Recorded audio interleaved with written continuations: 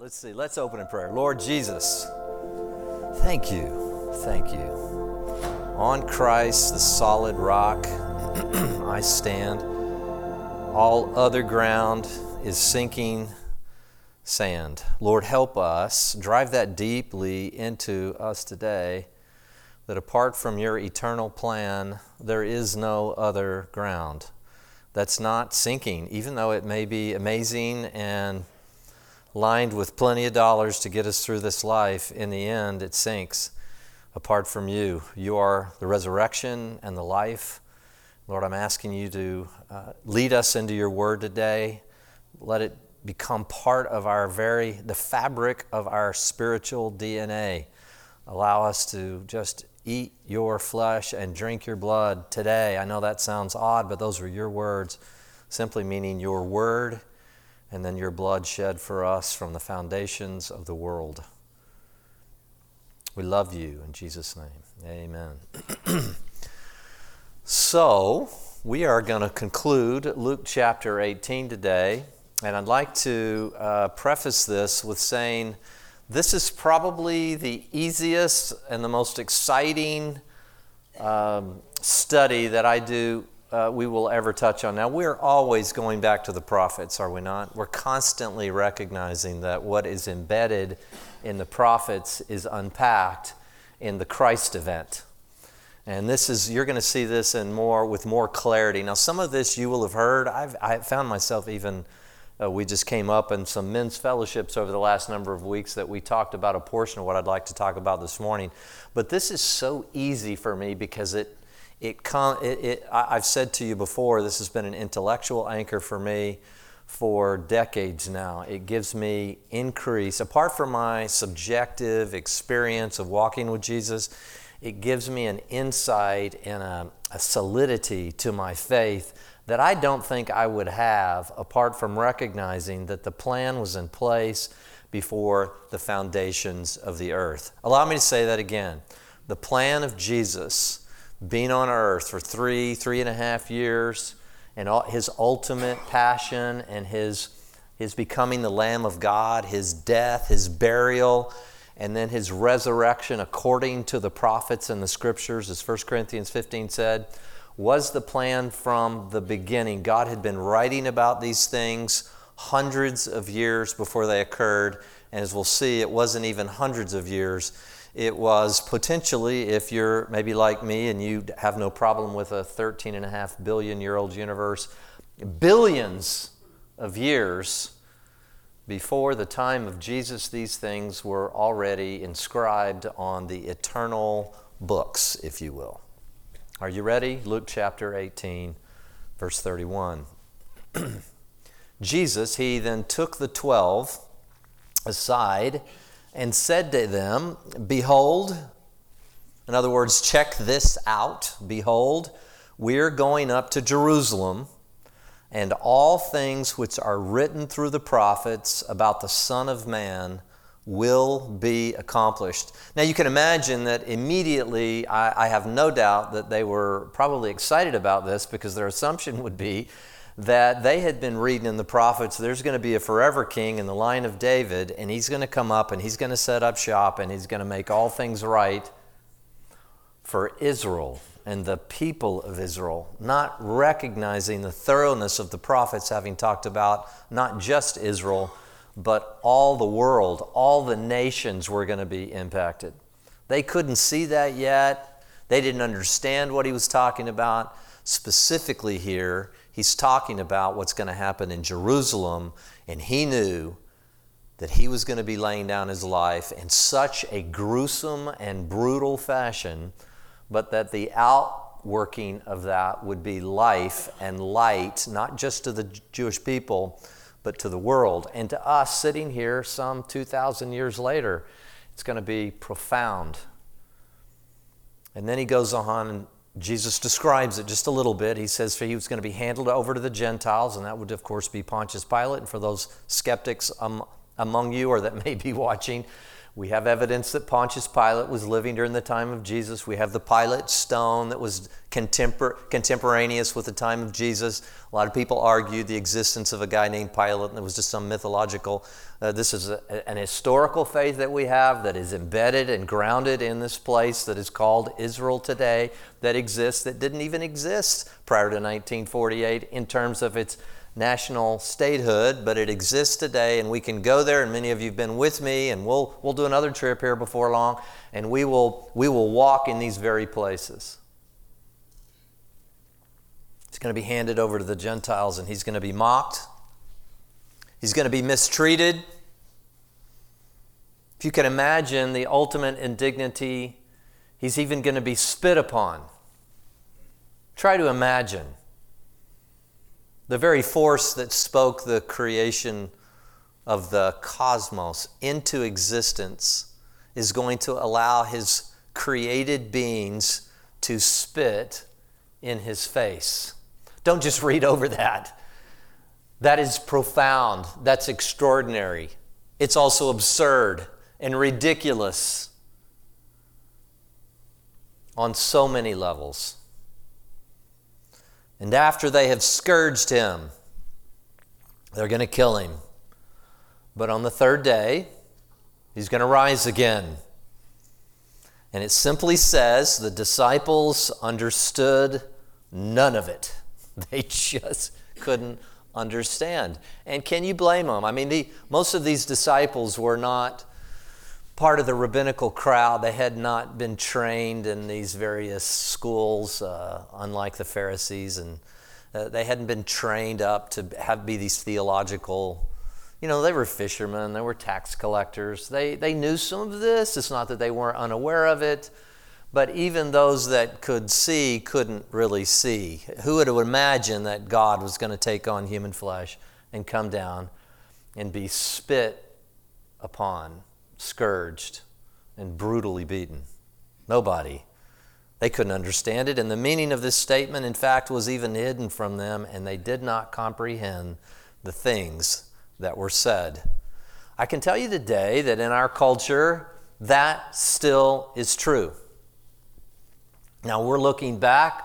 They were contemporaries, obviously, of Jesus. They were there, right there with him, and they didn't understand. But to this day, 2,000 years later, there are millions of people around this world that have no real comprehension that the things that occurred to Jesus were part of the plan of God. It wasn't a bad turn that lent itself to a mythological figure that would come about hundreds of years later, and somehow, some way, this thing would emerge maybe in the 4th or 5th century, and this idea of a risen Jesus would emerge. You have to understand, as a believer in Jesus, that these things were written by the prophets from the beginning. Jesus was crucified, if you will, before the foundations of the earth. It was always part of the plan. Revelation 13, verse 8 simply says, all inhabitants of the earth are going to worship the beast, and all whose names have not been written in the Lamb's book of life. And this is the NIV. The Lamb who was slain from the creation of the world. The Lamb who was slain from the creation of the world. Can you even take that in? I mean, that's just crazy. It was always the plan. Always. Of course, Peter says it clearly. And then these prophets, they were looking, they were peering in, trying to understand what this Spirit was saying in them, and they were writing it down. And we're going to see in many portions and in many ways. 1 Peter chapter 1, verse 10. As to this salvation, this death, this brutal beating, and then this atonement for the world, the prophets who prophesied of the grace that would come to you made careful searches and inquiries. What would that have looked like, by the way? I mean, these are men who were down on their face. They were, Lord, I don't understand what the Spirit is trying to communicate to me. I have no idea what you're talking about. Can you imagine Isaiah thinking about what is this this servant who will die for the sins of Israel, a sheep like a sheep led to slaughter, and someone who was marred more than any man, and the stroke that's due us, the people, the Jewish people, would fall on him. What was he saying? What was he was trying to inquire. I don't know. I've always wondered how much they really understood, how much they really knew about what they were writing. But it's more than just Isaiah and a few major prophets. It's all the story of the Tanakh or the Old Testament. Every single book, all 39, point to the ministry of the person of Jesus, to the need for, in some various fashion, in some way, they allude to it. They create a story that becomes a metaphor, or they create a template that gives us insight into what Jesus would do on the earth. Every single man who wrote and looked forward was seeing these things. And yet, I don't think they could really understand. They were inquiring. They were desperately trying to figure this out. And they were carefully searching. And then notice, and this is unbelievable that Peter says this, seeking to know what person or time the Spirit of Christ within them was indicating as he predicted the sufferings of Christ and the glories to follow. Is that not a strange way to phrase it? No, it was the Spirit of Jesus thousands of years, hundreds of years before his own existence within these prophets, who were describing to them in their spirit little portions, little places where they were writing, I don't think fully, not having any real comprehension in most cases of what they were writing at all. It was the Spirit of Jesus talking about his own death, burial, and resurrection, and the glories to follow.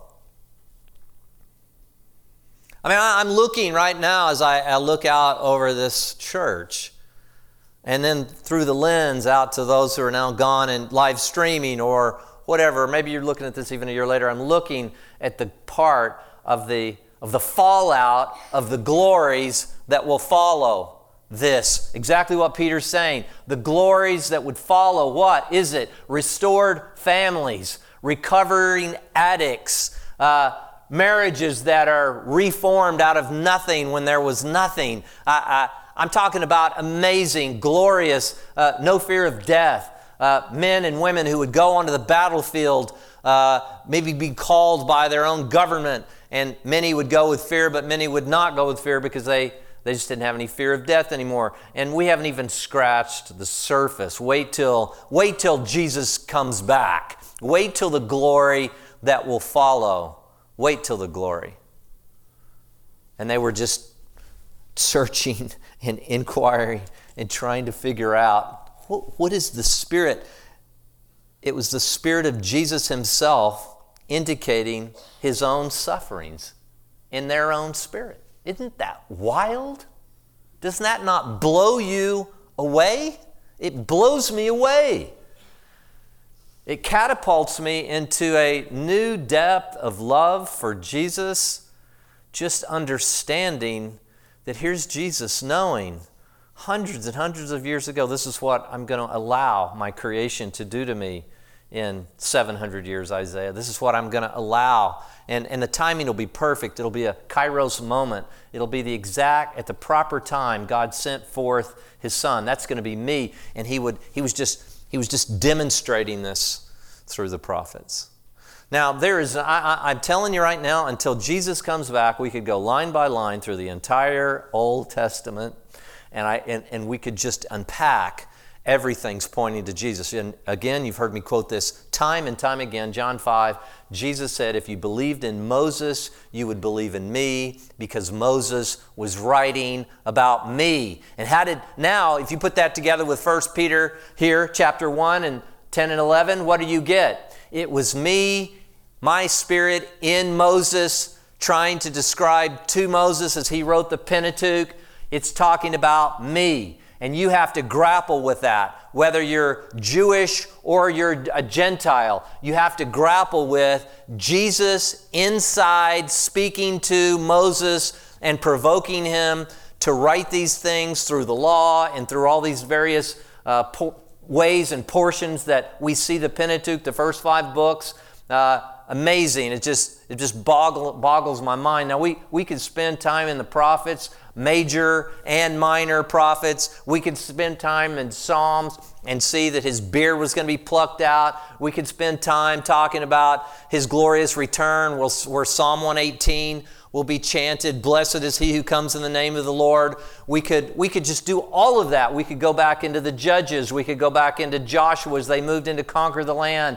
We could go back into the Chronicles of the Kings and how he would be coming on the throne of David. We could just go on and on and on, but you have places to be today. So we're going to narrow this down a little bit, and we're going to work through. And I already realized as I was kind of panning through this, if you want to know my schedule, and nobody's asking, but I'll tell you anyway, I finish on Sunday, I go home and rest on Sunday afternoon, I get up on Monday, I start praying, and I try to get an outline, something done for the next Sunday, and then I kind of get it to the guys, and we start working on the backdrops and the pictures and all that kind of stuff. That's kind of my normal weekly routine, and then through the week I start thinking about the outline and how to fill it in, and maybe a creative story or something, or whatever. I mean, that's just kind of how it works with me. That's kind of my MO. That's how it works. And this week I got the outline, and I started, and I said, well, I can't skip that, and then I can't skip that, and then I realized this is so dense, there is no way. These people, they will string me up if I don't be cautious about not trying to go into this. So I don't know how long I'm going. I know how long I'm going. Don't freak out. I'll hold this to my little 45-minute deal. But I will tell you that it's impossible to even scratch the surface in the time that we have together, seeing Jesus emerge in the prophets and the forefathers. It's impossible. I will tell you that there's virtually not a day goes by that I don't see some new refraction of the light of Christ through the Old Testament. Every single day, something. Now, it doesn't all deal with the death of Jesus, which is what we're really dealing with here this morning, but it deals with the totality of the ministry of Jesus and the glories to follow. It's full of it, completely packed with Jesus. Completely packed. So we're going to start, just going to touch on this. Now again, some of you say, oh, I've heard that before. Allow me to say this. It's exciting. It was at least exciting for me when I started to hear something for the second or third time, because then I could start remembering where the address was, right? I want you to know Genesis 1 and 2, and it was good. And then Genesis 3, and then this whole story unfolds. So we're going to read this story. It's really the fall and then the curse, and we're not going to read the entirety. We're going to read a portion of it. And I know we've looked at this part before, but maybe you'll see something different today. There's never a time. I've taught through this, I would say hundreds and hundreds of times through the last 2 decades, and every time I see something, it just grabs me, and maybe the Lord will do that for you this morning if you are familiar with a very familiar passage. But we'll start with Genesis, the first book of the Torah, Genesis chapter 3. Let's start in verse 8, okay? Now, this is a strange thing that happens, and a lot of if you don't understand the Christ event, none of this will make sense. If you don't understand Jesus dying and being slain before the foundations of the earth, and that this was always the plan of God, I don't know how you make sense out of this. I don't know how you make sense. In fact, I would say I don't know how to make sense of anything in the Old Testament outside of the Christ event. A few moral platitudes, the 10 Commandments, I'm not saying those are unimportant by any means, of course, but those are replaced now by having a Spirit-led life, and that was also what Ezekiel had seen, that I'm going to put the law within them, I give them a new heart and a new spirit, and that would be inaugurated through the atoning blood of the unblemished Lamb, Jesus. It always comes back to Jesus. That's the point. Always. And it starts with Jesus. Now, Jesus has already emerged, I believe, in Genesis 1:26. Let us create man in our own image. There's a plurality of God, although He is one, echad. It is a compound unity. There is the Father, there is the Son, there is the Spirit. It's already embedded in the first chapter. So Jesus, and then if you go to Colossians, we know that all things were created by Him and for Him. So when it says there's a spoken word, we know that was Jesus. So Jesus shows up early and often. And here He emerges again. Genesis 3, verse 8. They heard the sound of the Lord God walking in the garden in the cool of the day, and the man and his wife hid themselves from the presence of the Lord God among the trees of the garden. Why? Where has the story gone? Give us a little context. The fruit, that forbidden fruit, was eaten. The tree of the knowledge of good and evil. You've heard me teach this many times. It's my view on this. I think this is a predictive picture of the law. When you eat of the law, we see it in 2 Corinthians, when you eat of the law, you shall surely die. What gives you knowledge of good and evil? The law gives us knowledge of good and evil. God never wanted you just to follow a bunch of musts and have-tos and oughtas. He wants you to have a dynamic, living relationship so thoroughly love-bound that you would never do anything to violate your Creator, and He would never do anything to violate, obviously, you, because He is the very perfection, the picture of love. That's what He wanted. He didn't want them doing that. But, well, they fell as we all do to the hiss. A fall to the hiss. And then immediately, though they used to walk and have this dynamic relationship in this glorious place, earth, it no longer existed. Immediately they hid themselves. We'll find out why now. Then the Lord called to the man and said to him, "Where are you?" I've been talking to my friend Dwayne down here and Nancy and talking a little bit about this, where are you? It's really been going through my head a lot lately. Where are you? Where are you? Where are you? I'm starting to form a template in my own mind, a way to share the gospel with people, essentially, which asks question number 1, where are you? Or in Jesus also, as Jesus talked about it, He said, what do you seek? As we saw last week, what do you seek? Where are you? What are you seeking? Start with a question, because a lot of people, when it comes out of their mouth, they don't recognize what they're seeking or where they are, but it helps you assess how you can speak to someone about their own journey if you understand where they are, or at least where they perceive themselves to be. Where are you? Do you think God needed to know where they were? Like He didn't have a knowledge? It's a little bit like an adult, when I play with my grandson Emerson, and or with my girls, I should say. Maybe Emerson's not quite old enough yet, but with the girls, we do hide and seek, and they would go, and you see legs sticking out and hair falling out everywhere, and they're hiding behind a bush, but you pretend like you can't see them.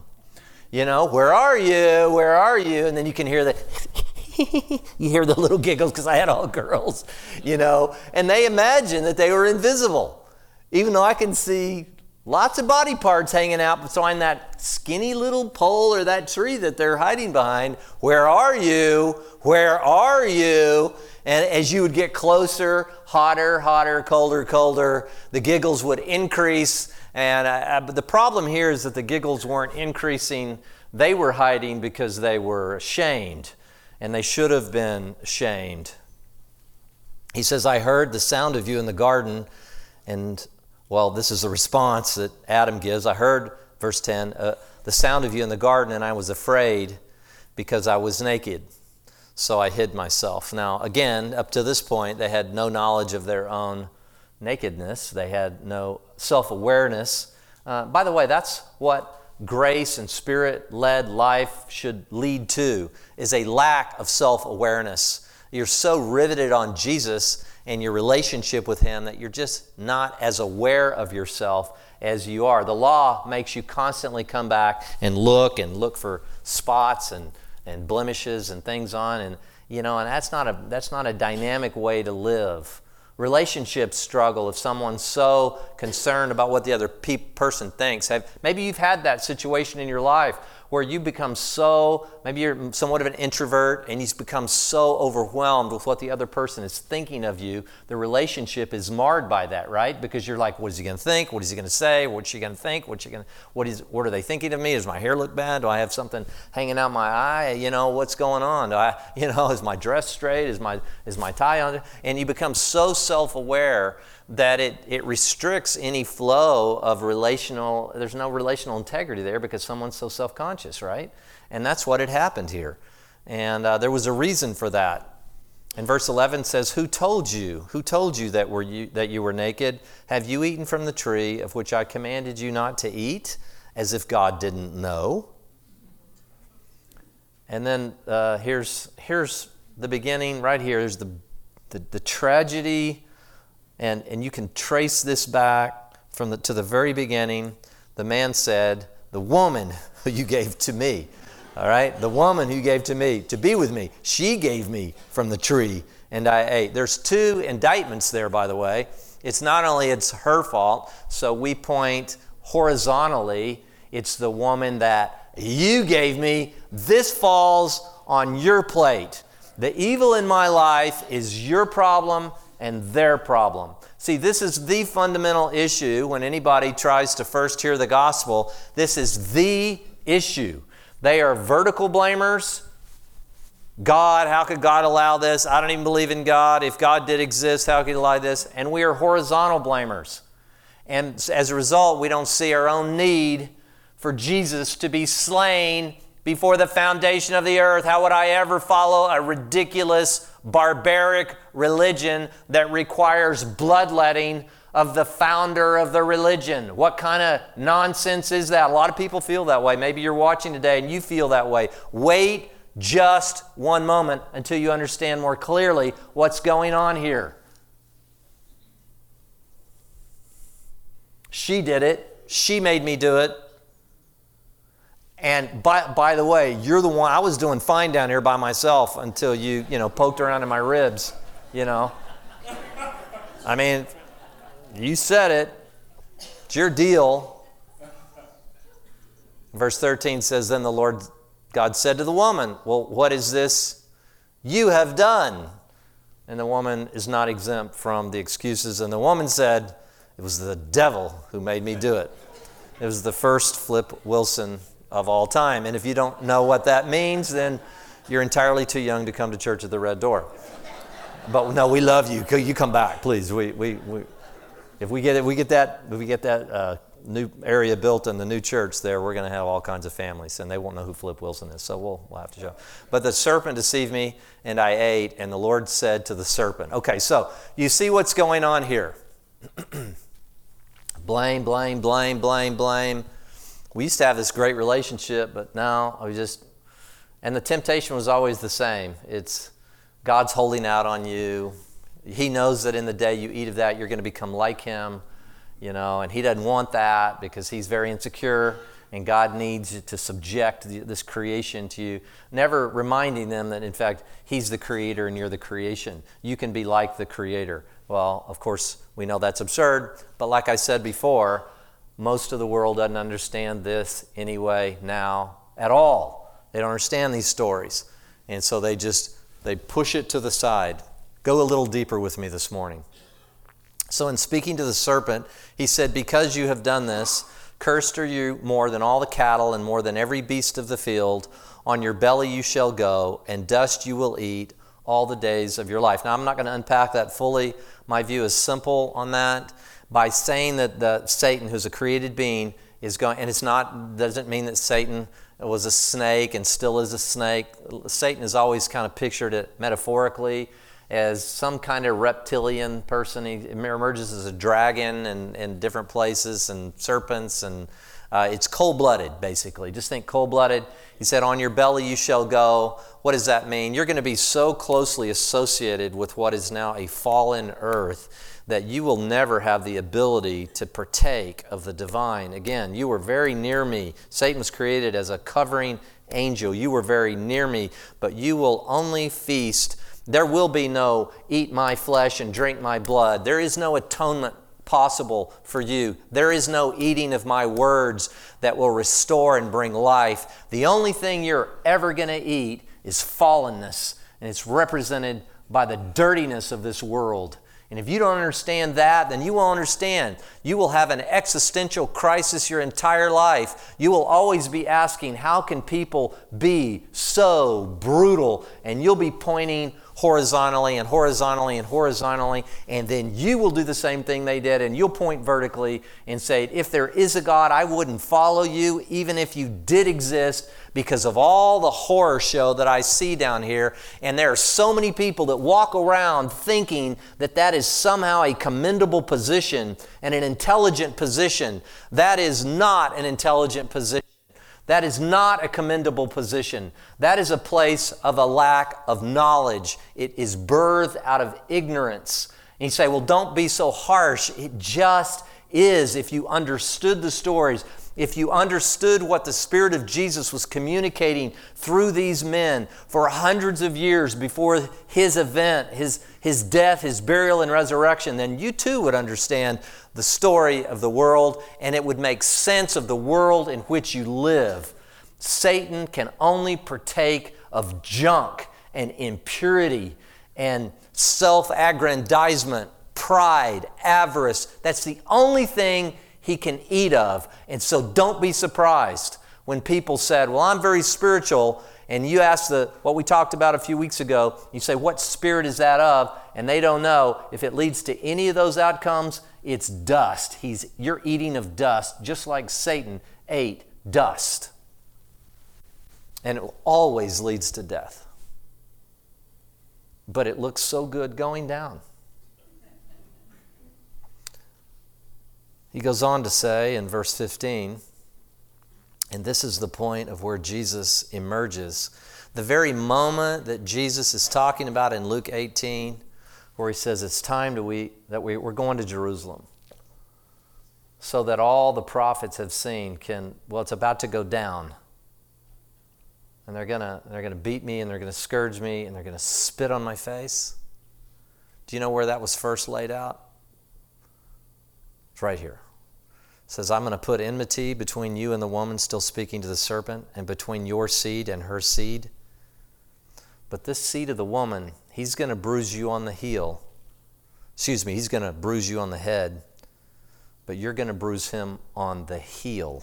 Okay, so again, if you've been around and you know your Bible, if you're a Bible student, you will very much understand that this is the very first preaching of an evangelistic message. This is the proto-evangelion, which this is a picture of what's going to be preached to the whole world to bring life and to bring us, if you will, from being east of the garden back into the garden. This is it. This is the foundations for everything that the rest of the Bible will unpack in greater and greater detail, culminating in this moment in Luke 18 where it says, it's time. The time is now. I'm going to Jerusalem to save the world. But it started right here. You say, how so, Jeff? Well, you're going to bruise him on the head, this seed of the woman, this Jesus, this messianic figure, who the seed of the woman clearly is Jesus. I don't have time to get into the full unpacking of that, how that works through the Scriptures, this red thread, if you will, through the Scriptures. But the seed of the woman, and you shall bruise him on the heel. And again, I've said this before, I've preached this before, and you're going to hear it again, and probably within the next year, you'll hear. If you don't hear this all the time from me, then something's wrong. Okay? So what happens with a heel shot? It's like, well, it's a pickleball injury is actually what it is. It's a hamstring or a Achilles tendon or whatever, it's something back here. It's a heel shot. Somebody can not hit you from the back, and you can go down, and you may be in a tremendous amount of pain, and it may be awful, but at some point you get back up. It may require some surgery, it may require some bed rest, it may require a lot of ibuprofen, it may require something, but at some point you're going to rise again from a heel shot. But not so with a head blow, the crushing of Satan. What happened at the cross was a predictive prophecy of exactly what Jesus is talking about in Luke 18. Now's the time. It's time for Satan to give us his best shot. But trust me, it will only be a heel shot, because on the third day, I will rise again. That's changed the course of the earth. Everything we think about. You know, I'll make my way to Houston on Friday, and I'm going to be speaking at a memorial in Houston. And, you know, what can you say? I mean, you have family there, you have grieving family, a grieving widow. You have people there, I'm sure, maybe some know Jesus, some don't. I don't know what that's going to hold for me when I get off that plane. But the message will be clear. It was a heel shot, and because it was a heel shot, he rose again. And if you're in Christ, if he rose again, then you too will rise again at the last day. Thank God it wasn't just a few words switched, right? You're going to bruise him on the head, but he's going to bruise you on the heel. In other words, Jesus is going to come, and he's going to put a little dent into your territory. He's going to do the best he can to fight back the darkness, but at some point the darkness will overtake even the nice, moral teachings of a teacher that lived 2,000 years ago. I mean, just switch those just a little bit. What if Jesus was just going to be the one that bruised Satan on the heel, but ultimately Jesus would go away? See, that's being proclaimed all over the place. Religion's dead. It's over. You people still talking about Jesus. I cannot believe you're still talking about that stuff. Haven't we done away with that? Hasn't science done away with that? Aren't we above that? Haven't we all been enlightened? I mean, really, haven't we been enlightened? Oh yeah, let's see what that looks like. You remove God from the scenario. You remove Jesus from the scenario. What do you get? You get the Holocaust. You get Marxism that led to, Leninism and communism and the barbaric slaughter of millions of people. You see that even going on right now all around the world. People are giving their life. Why? Because they feel that Jesus won, or because they feel like Jesus lost. It was a headshot to Jesus. Jesus is insignificant. He doesn't mean anything. He doesn't mean anything to our culture anymore. It's just nice little moral platitudes. It's little teacher, rabbi Jesus. But there was a headshot, and eventually that'll all go away. And one day we'll be released from the shackles of having to believe in this mystical, fabricated Father he talked about, and maybe we'll cling to some of his moral platitudes. But that's it. It's a headshot to Jesus. Satan, heel shot, it pushed back some darkness for a while, and people who would buy into that kind of thing and just take drink that kind of Kool-Aid, maybe they would treat their neighbor better. Maybe they would feed the poor a little bit more because they believe that somehow, Jesus is still out there somewhere. If that was just switched just a tiny bit, can you see this? Just a tiny bit of a switch there, it changes the destiny of the entire, not just the earth, but the entire universe. Because if Jesus received the heel shot, then he got back up.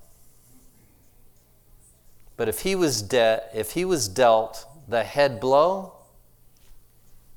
we'll put his name on some buildings and maybe put a cross around our neck before we go partying at a club. Somehow, some way, we'll kind of remember him because he is an icon, like the Beatles or somebody. I mean, he was popular. He was very famous, and staggering that we're still talking about some guy 2,000 years later that only lived 3 decades. But at some point, he'll be erased from the chronicles of history, and man will triumphantly move on in their own enlightenment. Really? I don't think so. Why? Because right here in the 3rd chapter of Genesis, Jesus himself, his Spirit was speaking through Moses, predicting the sufferings of Christ and the glories that would follow. Well, that's just New Testament. Right there in the Pentateuch. It's awesome. I have 50 pages left, right? So, and I feel like if I start the next, I can't do it very well, but shall I try? I don't know. What am I supposed to ask you? I mean, Look, we're going to wrap this up this morning. What I want you to see, there's so much more. I mean, we just touched on Genesis. I can't wait to get to Exodus. You have to understand the very foundations of this church. Church at the Red Door. Why? I mean, we're going to look at Exodus 12. I know I've talked about that before, but I'll go into a little bit more detail the next time I'm with you. I'll go into a little bit more detail even as to what this means. And it'll give you some depth of insight into Jesus and his necessary death. You won't even be able to fathom the detail and the intricacies. Why? Again, if you get nothing from this morning, because the Spirit of Jesus was predicting the sufferings of himself. Do you get that? Is that not wild? 13, 14, 1,500 years before, and at the proper time, God sent forth his Son. To do what? Well, again, all things that are written through the prophets about the Son of Man will be accomplished. Now, I would ask you to consider, if you are a skeptic here today or watching, if you're a skeptic, I would ask you to consider going through some of the Old Testament with us over coming weeks with a fine-tooth comb and say, if not that, what could this mean? Go ahead and do your due diligence. Do your work. Try to begin to take in, well, if not that, what did that mean? If not Jesus, then who could this possibly satisfy these requirements? Because as I said before, his disciples had no awareness. They didn't understand a thing he was saying, but it's still true here. It's still true in the 21st century. We just don't understand these things deeply enough. We're too itchy. We've got cell phones and short attention span theater, and we have ADHD, and we got drugs to help us not be that way. We just have a hard time sitting still, and you better capture my attention in the first 5 seconds, or I will click to the next one. Tick-tock, tick-tock, tick-tock. And if you're young enough to know what I'm talking about, I'm glad you're here, because nobody, right? Have you ever done the tick-tock? I mean, it's just like click, click, click, interesting. 5, 4, 3, click, click, click, click. This takes some work, but it is there for all of us plainly to see. See, the reason we're Church at the Red Door is because of Luke 18. Because we recognize that the prophets had written this, and we know that we can be passed over, and we want to apply the blood to the doorposts of our life. And it was a brutal, chaotic place in that moment, but it was only a heel shot. Are you with me? And he got up. And what does that mean for you? That means you're going to get up at the end of time if you know him. So allow me to say, where are you? Why are you hiding from God? Well, you don't know the life I've lived. You don't know the troubles I've been through. Well, I may not know your exact troubles, but I've had a few troubles of my own. And there are a lot of people sitting here in the sound of my voice that have had a lot of problems. And it was just our ability to say, okay, somehow by faith, I believe that your death on my behalf, I can get out from behind that little tree, and I know I'm naked, but now you understand how you come to God. You come naked and afraid, as the current reality TV show would tell you. Naked and afraid, yes. But there is no more fear. Why? Because perfect love casts out fear. That's what Paul said to the Romans. Perfect love casts out fear. Do you know that your Heavenly Father loves you? He's loved you from before you were ever even just a thought. He saw you in the unformed substance of the earth. See, he loves the entire world. But stop for a minute. But his dealings with you change when you come in and believe and follow his Son. Because right now, necessarily, his wrath abides on all ungodliness. His wrath abides on you until you're in Christ. But he still loves you. So you say, how can it be the same? It's the only way it could be. Justice and righteousness are the foundations of his throne. So if you're not just and you're not righteous, you can't be around his throne. Jesus was, and in Christ, you too can sit at the feet of your Father and become part of the family. That's the story here. That's the reason Jesus is going to Jerusalem. And we'll see more of that in weeks to come.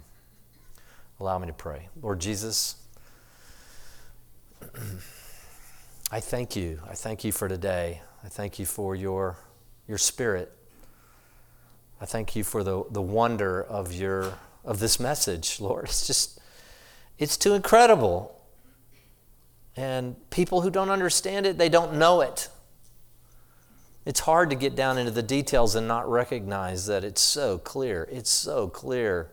You were truly slain for the foundations of the earth. If there's someone in the sound of my voice here that says, you know what, I don't want to live under the wrath of God. I want to be part of the family. It is as simple as choosing to turn around, to repent, to change your mind and turn around and go the other way. Say, I'm going to follow Jesus. I'm a sinner. I need him. Then I would encourage you to get baptized. We're going to do baptisms on Monday. I believe it's May 1st, if that's correct. Monday, May 1st. And see Randy, myself, see someone, and we'll get you signed up. We'll do it at a warm swimming pool right here in the desert. Go through the Red Sea and then go in and begin to be discipled and become a follower of Jesus. A disciple, a modern-day disciple. And then move into the calling that God's called you to walk in. The real reason you're on the earth. So that you can understand exactly where you are. But by the way, now you no longer have to feel naked. You can be covered in the righteousness of your Creator, Jesus. So if you just say that, just say, Lord, I'm a sinner. I don't want the wrath to abide on me. I want to follow you. I give my life to you, and I don't even know what it all means, but I just know it's right. Just tell him, and then make it public. It's as simple as that. It's complicated for him, but it's a simple step. Thank you, Jesus, in Jesus' name.